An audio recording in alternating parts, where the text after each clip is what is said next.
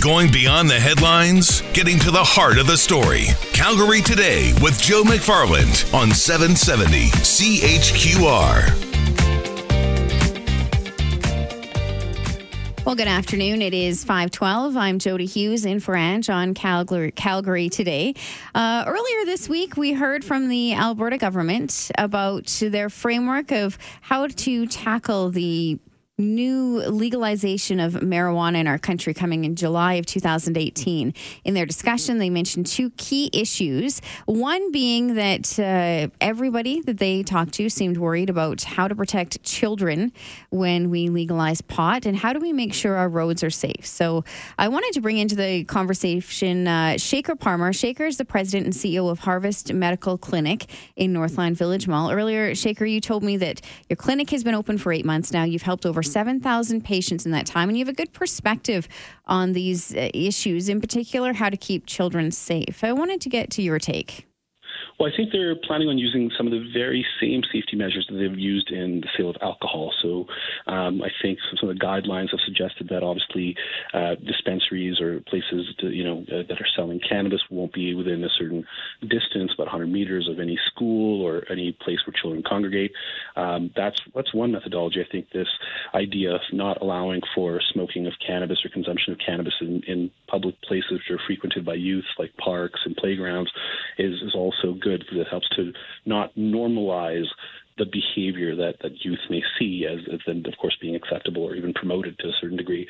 So I think the government's taking the right steps, and I think their approach to, and this is on a federal level, but of course the approach to the limiting of the marketing endeavors that the licensed producers or those involved in the industry can do is very, very similar to that of tobacco, which, of course, the government has had a long history of evaluating how to curb the appeal of tobacco to the youth. And they have, the Bill C-45, the advertising restrictions are essentially copy and pasted from the Tobacco Act. So it's going to be a very, very similar level of restriction, and I think that'll be very good in terms of protecting the youth. We do have almost a hybrid, though, when it comes to, you were talking about mirroring behavior or having it in places where children are able to see it. So, I mean, if at home, a parent is smoking a joint in front of their child, do you see that as being problematic? Well, I think the question would be: would you consider somebody having a glass of wine in front of their children problematic? I don't think, again, it's an issue of substance. It's a matter of abuse. I would have the same exception to somebody who gets just wasted with alcohol in front of their children, to the same degree as somebody who gets completely impaired with cannabis. I think the society at large is kind of coming to terms or come to the realization of reducing the stigma associated with cannabis. So it's kind of seen similarly to alcohol and tobacco. And I would think we should, use the same type of analysis to say, is this good or bad, not really bring in a moral judgment that may not be well-founded on fact to the discussion. But what I think is a bit different about alcohol is that if I were to have a beer, there's no secondhand alcohol to my children. Right. So is that a problem? Yeah, so I think absolutely, and I would take that to the same level as I approach tobacco, and so secondhand smoke is the issue. Then I would, I'm of the view that children shouldn't be exposed to secondhand smoke, but the great thing about cannabis and the industry that's evolving here is smoking is becoming less and less prevalent, and other forms are becoming far, far more popular. So whether that's edibles, whether that is vaporization, all of which don't have that same associated second-person health risk to them.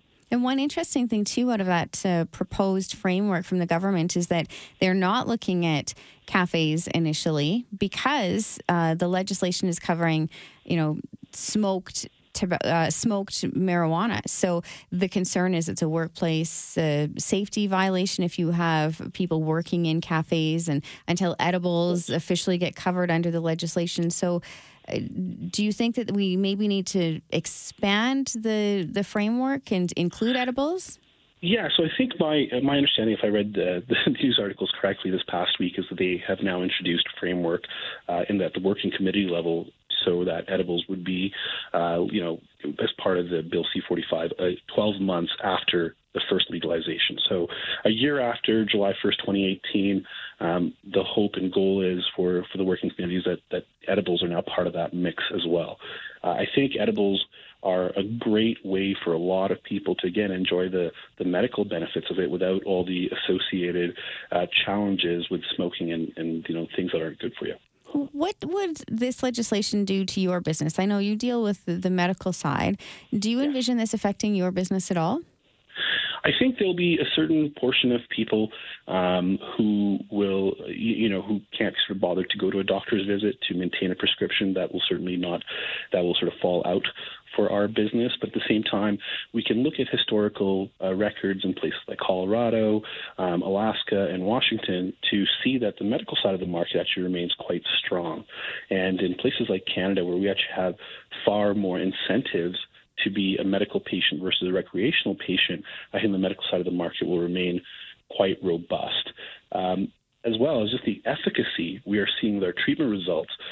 I'm curious about the regulations with regards to things like that. I know for vitamins, they can't make claims. Certain prescription medications can make claims for, potential treatment. Where does marijuana and cannabis fall under that? So it's absolutely treated the same way.